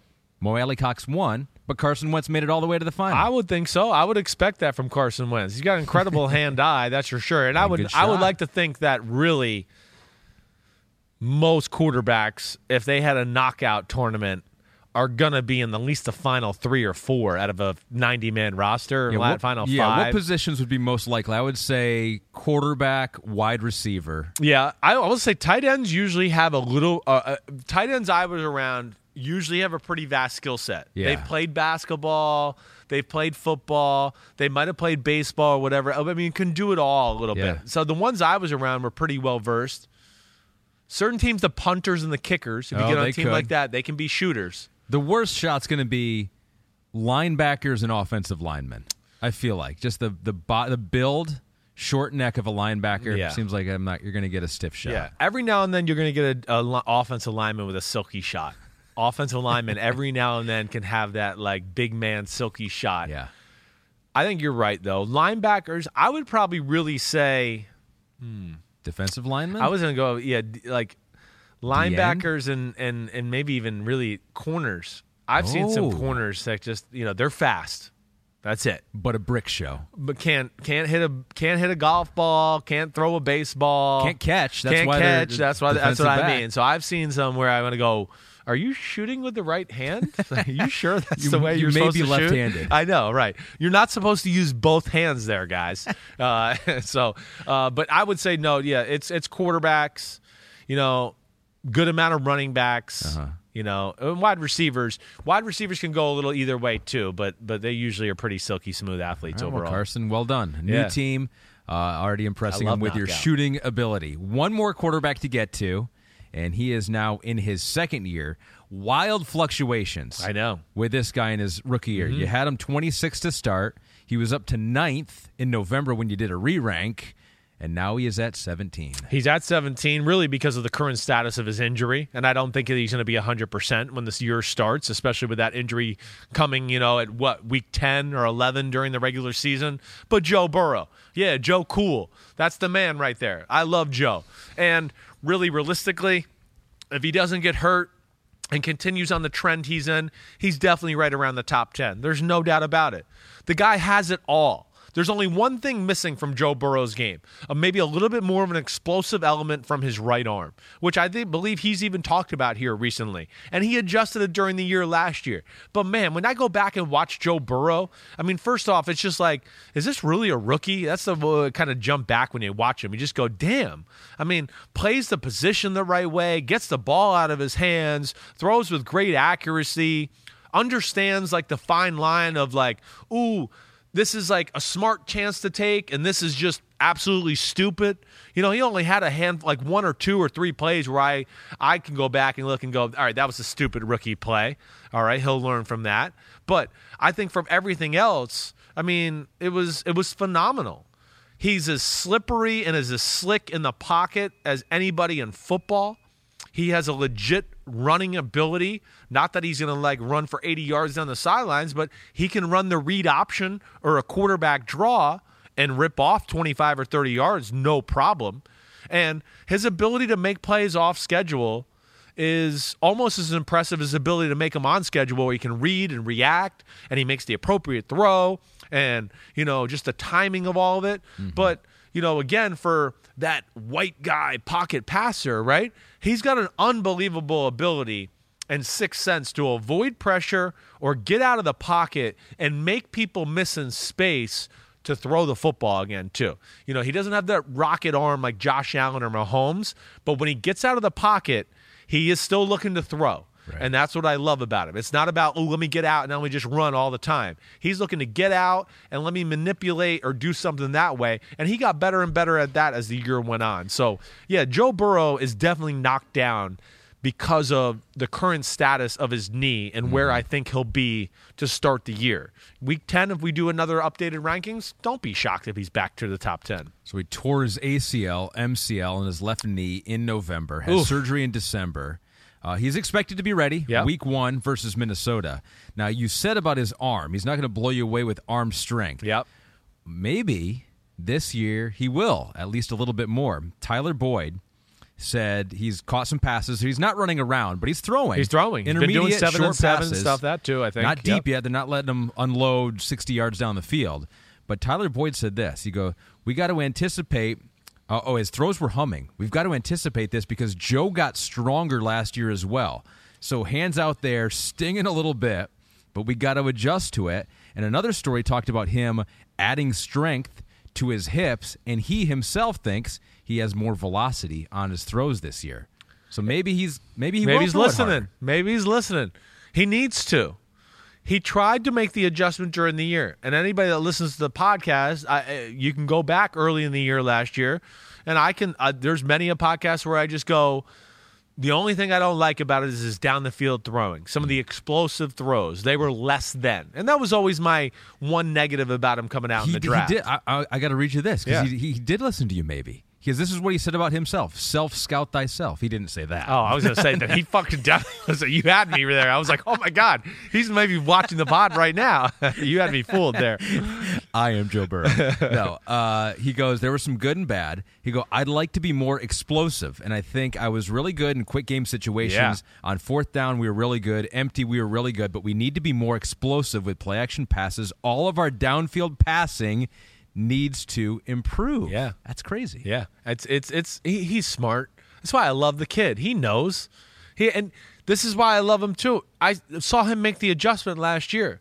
Again, going back to the Chris Sims quarterback school and the mechanics, he was a little bit of too much of the over the top thrower, right? Let me get my arm high, and I got a high release, and then he'd follow through, and his arm would go to the opposite pocket, right? So he's a righty, he's throwing, his arm would go down to his left pocket. I'd go, that's great, and you could probably throw a nice perfect spiral and have some accuracy. But again, if you want to drive the ball a certain direction, your arm has to go that direction. It can't go an opposite way, and you think, well, that ball should go really fast the other way. No. How is that going to happen?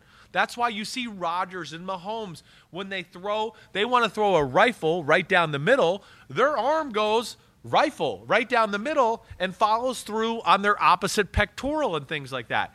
Joe Burrow, if you go back and watch, like around week 4 or 5, all of a sudden, I can still remember, like watching I can't remember what game it was. I just remember it was around that time where watching some throws, and I remember watching him warm up before the game going, oh, he's trying to change his motion a little bit. He's conscious of driving the ball and pushing it down the field. And he did get better at that. But to me, that's the next element. For him specifically to grow as a player, but they got a Jamar Chase and Higgins and guys that lend itself to, we could throw the ball down the field to this group right here. And then you got a guy like Joe Mixon, where we know he's special. I mean, to me, he's one of the 5 best running backs right on the edge of that in football. They got talent. They do. They got a lot of talent. You use that with play action pass, and now Jamar Chase is screaming down the middle. That's where he wants to be more explosive, and that's where I respect Joe Burrow. I don't think his movement's going to be as good early on. I think he's smart enough to make these adjustments to his throwing, and I'm excited to see what it can do on the field. But that's good to hear from Boyd and everything that he's throwing lasers already. Yeah, and so I mean, you look at his numbers all the way through Week 11. Did we show that yet, Kristen? I mean, 5 of his 10 games, he had 300 yards or more passing. So they put the game on his arm. All on him. 406 versus Cleveland Week 7 and that 3-point loss. Great game there. So you see he was pass attempts per game second in the end. I mean, they were saying, Joe Burrow, I don't care if you're a rookie, you are going to pass the ball. Yeah. you're throwing it. And that's what they did. Some of the game, and when you do that, and the other team knows you're going to throw that much too, I mean, that also does make it somewhat difficult. He had the 3rd highest percentage of throwing into tight windows of any quarterback. And so it wasn't like he was getting a whole lot of separation from his quarterbacks, and he was definitely trying to thread the needle in there quite a bit. And so they were taking their chances. Yeah, no, I mean, they put the team on his shoulders, like almost from get-go, to your point and what you're saying. And I think, too, again, they have guys that can separate, but their offense, their lack of pass protection, going empty, that lends itself to short throws and having to throw in tight windows. He's phenomenal at that. But I think that next step is, stretching the field to open all that stuff up. But that, within that and what we love and that they threw it on him are also the reasons he's hurt too, though. And that's where I just would say, they didn't do the best job in protecting their prize investment. That's the one thing I'll say if I'm going to criticize them a little bit. Which is why there was the debate, Penei Sewell I know. or Jamar Chase. I mean, it's going to be special with Chase. And the down-the-field passing, like you said, needed to get better. He's going to help with that. It's almost like you couldn't go wrong. Either one had pluses and minuses.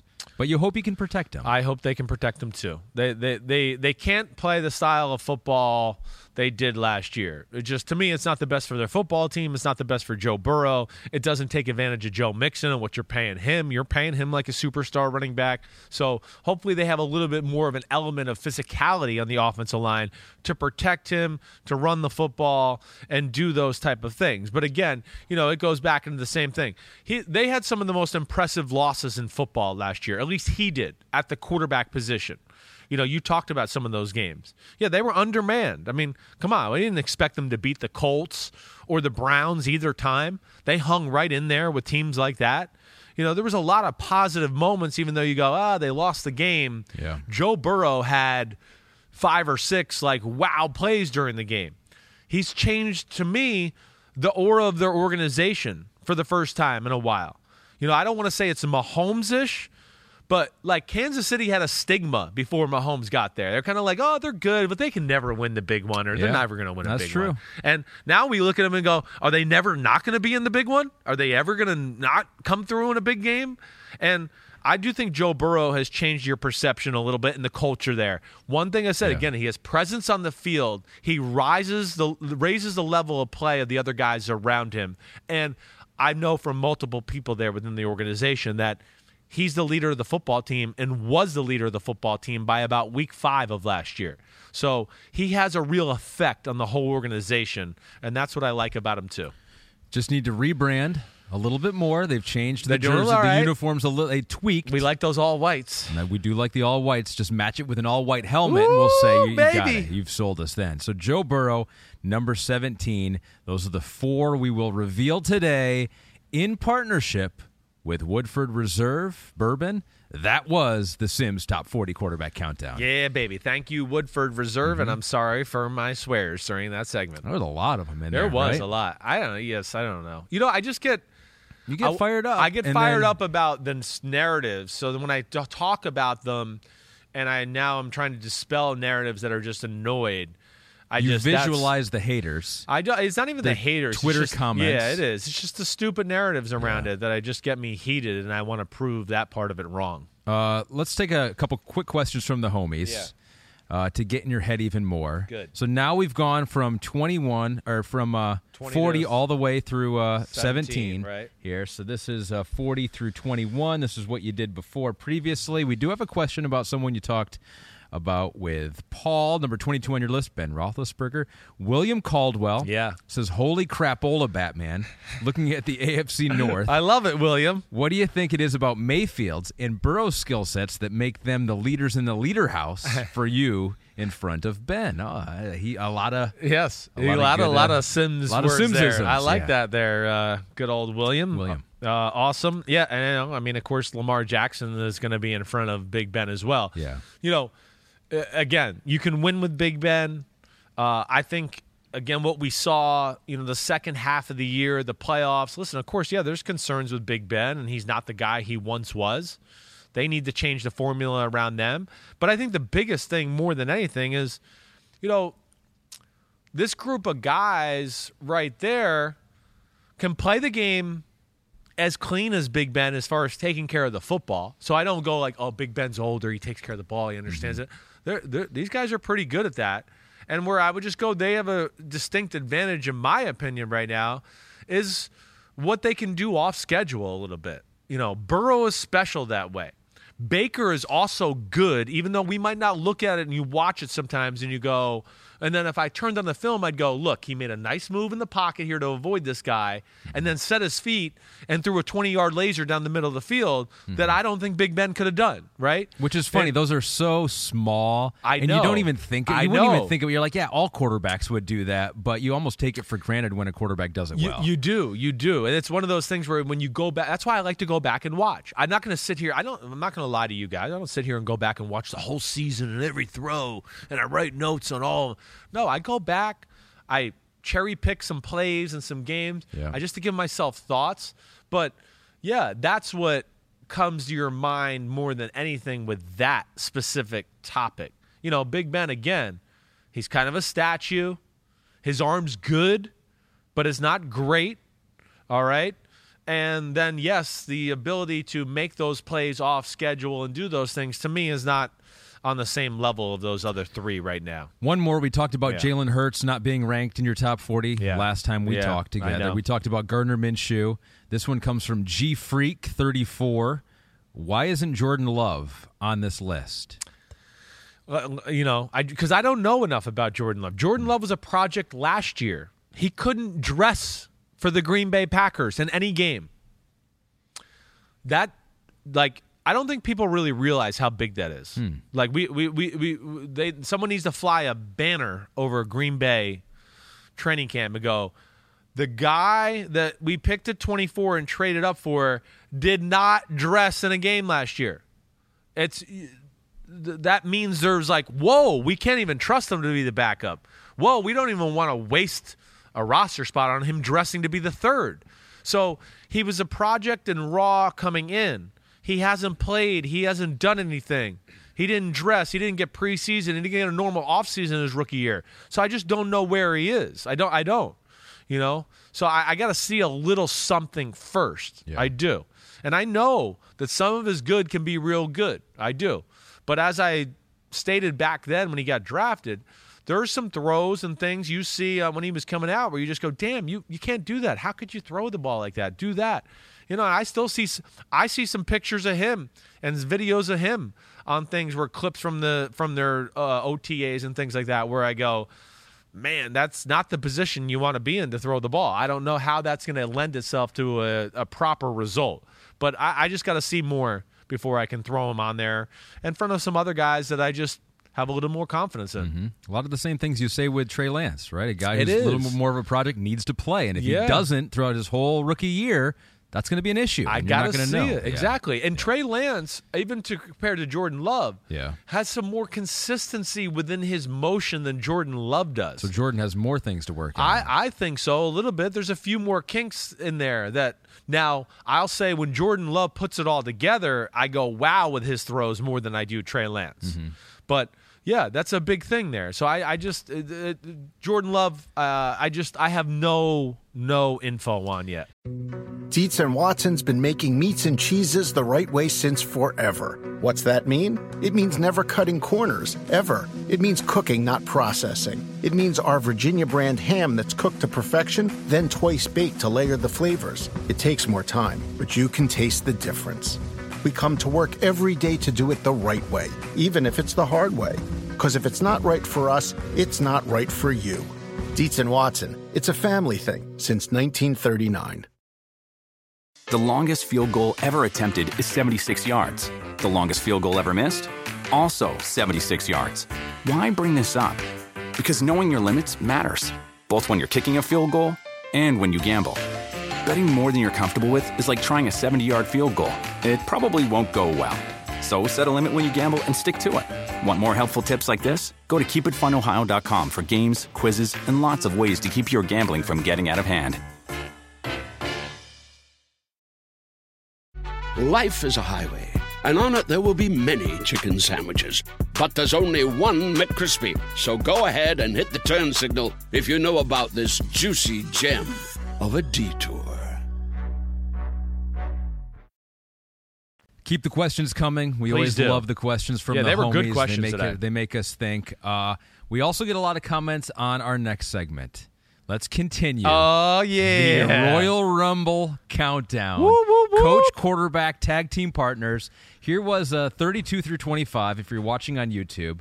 These are the coaches and quarterbacks that would most likely lose a fight if they were in another fight. Mahomes and Andy Reid texted me this last team. week, and they said they're going to kick your ass. Here's 24 through 17, so a little bit better than the pack that we just saw, but still likely to lose against half of the league. There are a couple on this list that now I'm starting to doubt. Oh, yeah. Like what? Tell me the first one. Like, I think I should have given more love maybe to Matt Ryan and Arthur Smith. I didn't realize how giant of a man Arthur's so big. Arthur right, is. Right. So that one I'm doubting. And then you got in my head with Kirk Cousins and Mike Zimmer at 17, although I still believe that Mike Zimmer knows pressure points, and he could take a man down just by the squeeze of a finger. I just can't believe you think they would take on Dak Prescott and Mike McCarthy. Okay. But they're still in the back half, all right? Yeah. So they'd still lose more times than they would win. Right. So now we're getting into the better fighters, the better we go. duos. Here and we right go. in the middle of the NFL, I have number 16, the Indianapolis Colts, Carson Wentz and Frank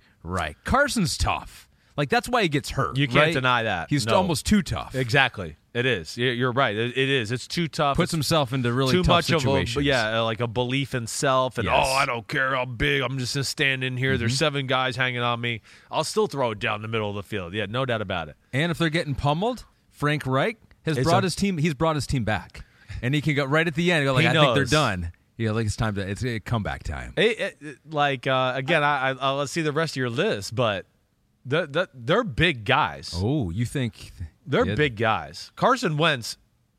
Frank Reich is 6'4". Yes. He's 59. Yes. Okay. Still a But good you're 59. right, 6'4", yeah. He's 6'4". He's a big dude. I bet you Frank's around 240 something at this point of his life. And Carson Wentz, in all seriousness, I'm just trying to think here as I look off the top. Like, we know Cam Newton's the biggest quarterback in football, right? Yes. But Carson Wentz, Josh Allen, Big Ben. I'm probably missing one of the guy there as far as, but they're the next guys that be the biggest quarterbacks in football. I mean, he is a big dude. I was shocked with how big Carson Wentz is when I saw him in person. So they could do some damage. Confidence might be low after what happened in Philadelphia, so that could hurt them. Yeah, there. it So could they're- hurt. You're right. They're You're right. 16. 15, they're not quite as big. I like how you did that. Certainly on the coach front. But they're young. They've got youth, scrappiness. The Rams with Matthew Stafford and Sean McVay. Now, Stafford, you know me. I love Matthew Stafford. I mean, he's played with a separated shoulder. Tough He's thrown as hell. a touchdown pass. Yeah. So he will fight to the death. Right. And Sean McVay, he's young.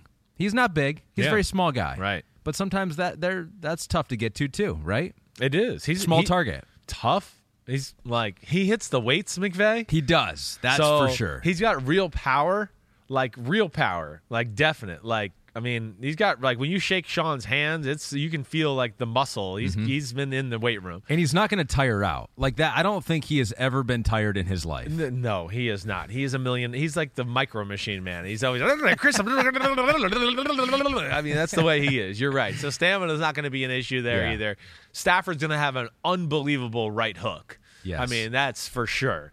some big-time power there. So Right. it is a tough, scrappy group here. You're going with the tough scrappers over Yeah. the size and strength group that you just put right behind I know, them. but I think they're both formidable, They are both formidable. I would agree with that too. You're right. which makes me worried a little bit about 14 here as we talk through I it love because it. I just love how talked you up. pick apart your own rankings. I talked up as you 15 go and through 16, it. but no, I'm standing by it because I think the coach here, and oftentimes it's going to rest on the coach, right? Yeah. The quarterbacks are all in shape for the most part, but I think this coach is one tough man. He's 6'3". He's also 59. Ron Rivera, Ryan Fitzpatrick, your Washington football team. Now, Fitz is a liability, perhaps. I understand that. Scrapper too, though. But a scrapper, Yeah. smart, Right. Like he's going to outthink the competition, Yeah. perhaps, Uh-huh. for a majority of the league. They're not in the top 10, but I think Ron Rivera, I think he alone could take another coach, most other coaches, just himself. I don't think so. I mean, listen, his stare is worth enough for me. I mean, he's scary. When You he would just not wanna stares at fight. You. Yeah, you'd lose the desire to He's got fight. that stare where you're just like, I don't know what he's thinking. Does he want to beat the crap out of me, or is he just like sitting there enjoying the day? I don't know. Yeah, but you tap out. He is that kind of guy, and yeah, real strength. I mean, come on, it's Ron Rivera, played in the NFL. I mean, geez, no doubt about it. Yeah. The Fitzpatrick thing, Yeah. I think, is the thing. Well, people don't talk. He went to Harvard, Oh, and so people don't he talk can about outthink that. you there. He can outthink you. He'll be, yeah. he'll And be it is. It step is. ahead. Mm-hmm. He's a good athlete. I don't know if I would have put these two. I probably would have gone Wentz Higher. and Reich, Yeah. McVay, then Stafford, and then Rivera. And You would have gone the Fitzpatrick. opposite. I would have gone the or- opposite yeah. of what you did, basically. Okay, Yes, all right. So yes. they're still close together, Yeah, though. yeah, that's I good. think they'd still beat more than half of the league. 13, we're going west. We're going with youth. And the Chargers with a very big Justin Herbert Ooh. and Brandon Staley. He was who I was forgetting. I don't know a whole lot about Brandon as an athlete, but Pete notes in here started 2 years at quarterback for the Dayton Flyers. He's not big, 5'10", but he's 38. And so I'm banking on youth there, and I'm banking on the giant stature of Justin Herbert. Yeah, youth is a big thing. It's a youth play here. I mean, like, really, what's youth worth, right? Like, how much? If you're the guy that's 59, right? Yes. Like, if you were both 39, he would have kicked your ass then, right? Yeah. Yes. But how much is he like? What is that really worth? 20 years later, and 38 to compare to a 58 or something like that. Like Brandon and Ron going head to head. Just Right. like picture that, right? Right. You got Ron who's intimidating, can stare you down. Right. And he's going to go, and he may be winning early on, but something could happen. could hurt, right? could pull a hip muscle. Yep. Right. Knee Right. goes out. Right. Boom. Then you're in trouble. No doubt. Or he's just old and he just tires out. Exactly. Right. So that's Exactly. I hear you. The youth thing has to be the real conversation. And Herbert, I should have put in the list with that other quarterback Oh, yeah, you just you're talked right. about, along with Dak Prescott. Probably that's who I probably missed. The other guy. Yeah. Those are the biggest quarterbacks in football. So okay. I'm not going to fight back against that. I'm with you in the youth thing. I think the youth thing is big. worth a lot. It really is. And the big quarterback. And here's another fairly big quarterback, and I think the coach is pretty big too.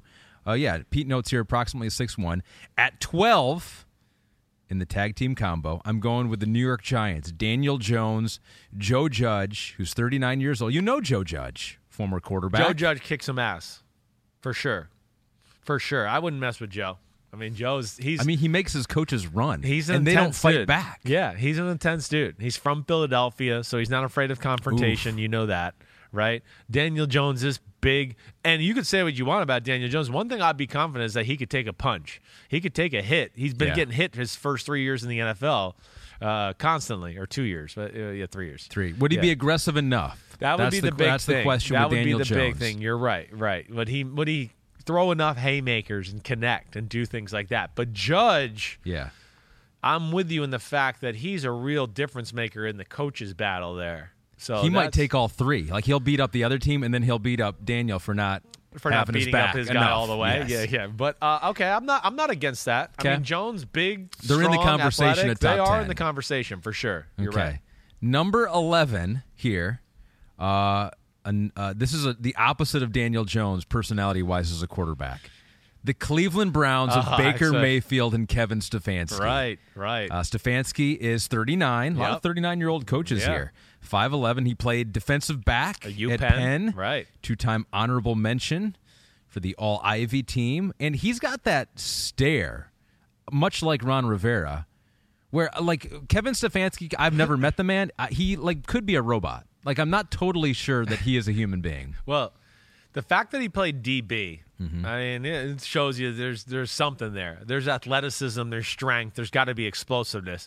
Even in the Ivy League, yes. I don't care. I had friends that played in the Ivy League. They were legit athletes. So it's not like, it's in the Ivy League, it doesn't matter he was a DB. No, there's something to that, especially if he was starting and playing at that kind of level. And then Baker's stout, has real power and explosiveness. Like, if you see Baker in person, he's 6'1", okay, but he's got, like, shoulders of, like, a guy that's 6'3" or 6'4". He's got really long arms, pretty big hands.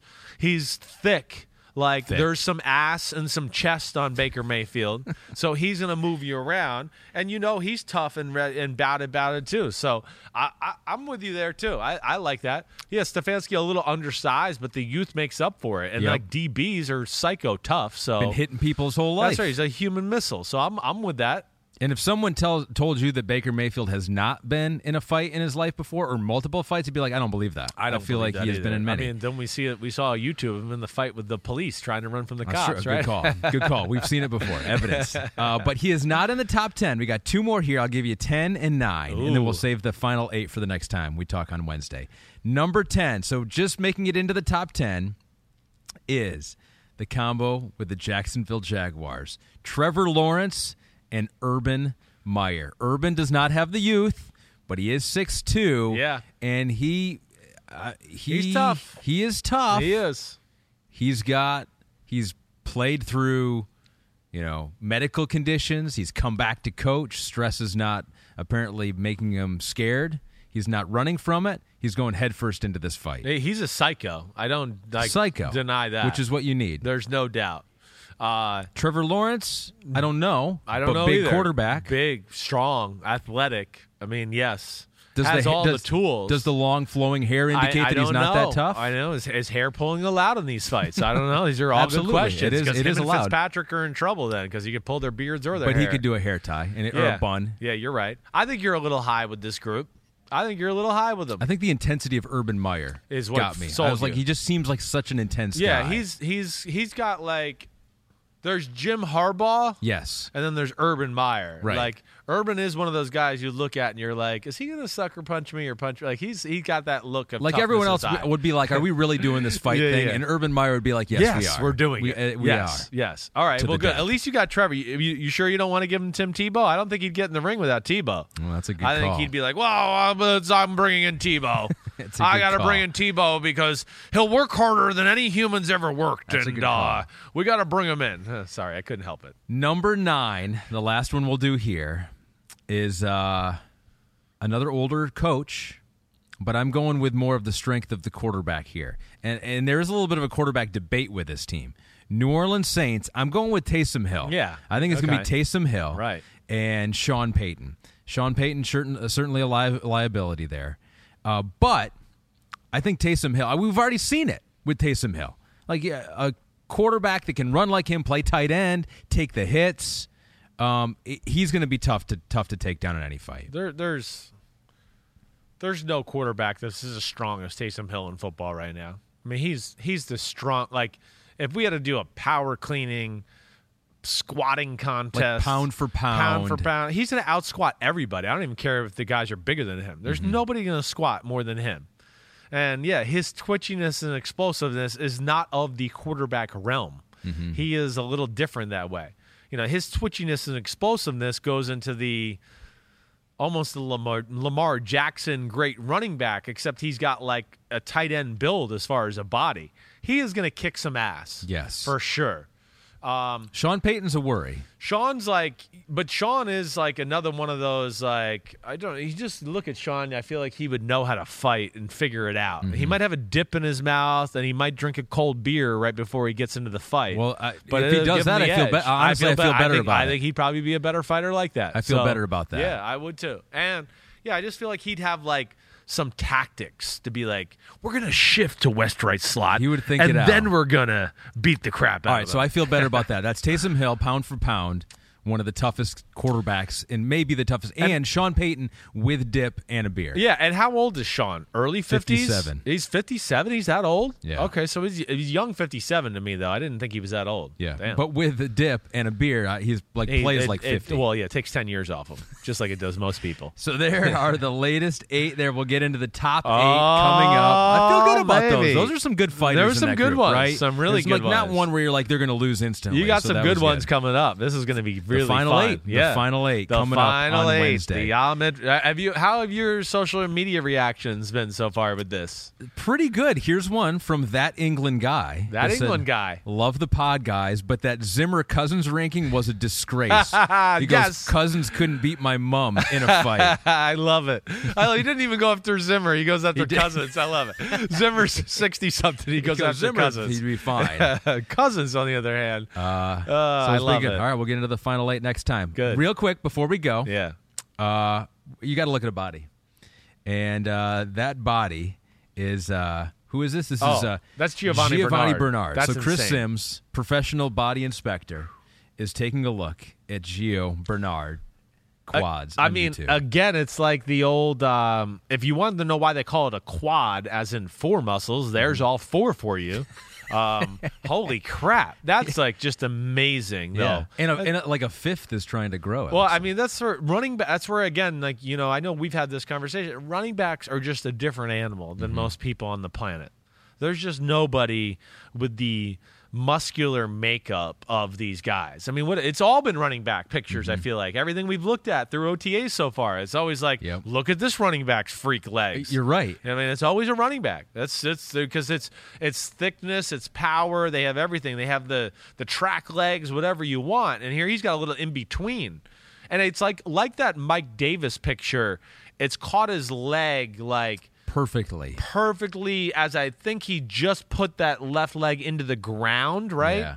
So it caught it just with everything firing and like that. But it's how do you not pull a quad muscle with a quad like that? I would not be surprised if the running backs are telling the team photographers now, it's I need to beat. Well, we've seen the ones out there right now. Get the perfect shot and let's put it on social media, because we've seen A.J. Dillon and his quads, and he was asked about his quads, maybe because we've sparked discussion on people's muscles. We do that on this podcast.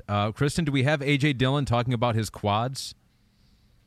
AJ, first, I'm assuming that sweatshirt says the Quad Father. Am I right in saying that? Sure does. I put out a thing on Twitter, and I did a little poll, and it was 51-49 for Quadzilla and Quad Father. And somebody brought up the idea of one leg being Quadzilla, the other one being Quad Father. So I'm going to roll with that. Either name is applicable, and I'm fine with that. I'll definitely respond to it. There we go. So we're showing another picture here. I don't know. We're showing the right quad at a good spot. Now, I don't know if that's Quad Father or Quadzilla, but either way, it's quad-tastic is what it is. I mean, it's unreal. I mean, it just he's got just such real thickness. It doesn't really matter what angle you catch his leg in. It's going to look big no matter what. It's cool. He's having fun with that. It really is. Quadzilla, though, that's copyright infringement. Yeah, I think there's believe a track people and field called star. Saquon that. I really believe they called Saquad. Saquon that. He was Saquad, but I feel like Quadzilla came out of that as well. There's definitely another. I know there's another athlete that's Quadzilla out there. I don't know if it was a college football player, a track star, but I've heard that one before. Quad Father's new. The Quad Father's new. That's a good one. I have not heard of that one, and it's very well done. And that's the Godfather real emblem. If you haven't That seen the you're movie, right, that was, yes, yeah. that was the real emblem on the. I have seen it, remember? I mean, I sit here and think like, thank God that we're in an era where John Stockton short shorts are in play again, because like we missed a whole decade of great legs with Michigan the long Fab short Five. Michigan Fab Five look. You're They right. blew it. They blew it for everybody. And we never saw a running back's leg from like 2000 to 2019. Now we get to see everybody's. So it's pretty cool that way. But Goody's having fun with it. I mean, All there's right. no doubt. So here's the challenge. We're going to do this next time. We're going to get to rate your snap count next time. So send in rate your snap counts. We'll do that next time. And also, if you want to send in more quads of NFL running backs to us that you've seen out in the wild, we'll rate those as well. We've become the snap count quad king of NFL podcasts. Well, I'll even one up it there, too. What? Like, I love the snap count, love the running back pictures. Yeah.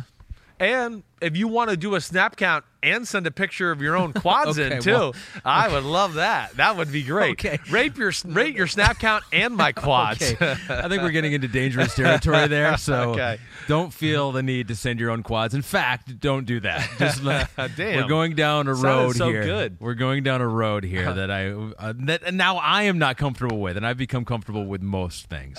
All right, so that's it. All right, we did it. We got lots of lists, lots of talk. We did it all today. That was a lot of stuff. We there. did. Hour and Kristen, what was it? Hour and 35. 5? Was it an hour and 5, Kristen? She doesn't know. She's sleeping. asleep. She's asleep. sleeping. She's like, I've Yeah, gotten she's to bed. already So left the hell for with the this day. place. Yeah. All right, everybody. Wednesday, we're back in the fold. More of the Chris Sims Top 40 Quarterback Countdown. Keep the questions coming. Yeah. We had some good ones today. Yep. And again, I mean, some of these are tough. They're nitpicky. So if there's something I didn't quite explain the right way, hopefully I can get more in the weeds or detail it a little bit better to make you feel better about my rankings. Or you don't have to feel good about it either way. Just say, no, Chris is an idiot, and I don't like it was those bad. rankings. I'm either moving way. on with my life. But you the man. Thanks for today.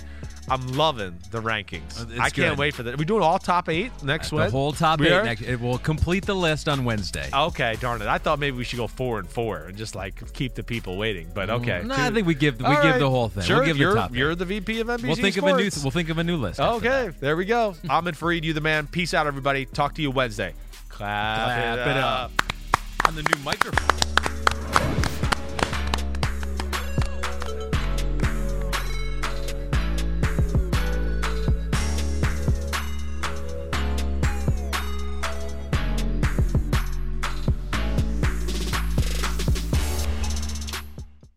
The longest field goal ever attempted is 76 yards. The longest field goal ever missed?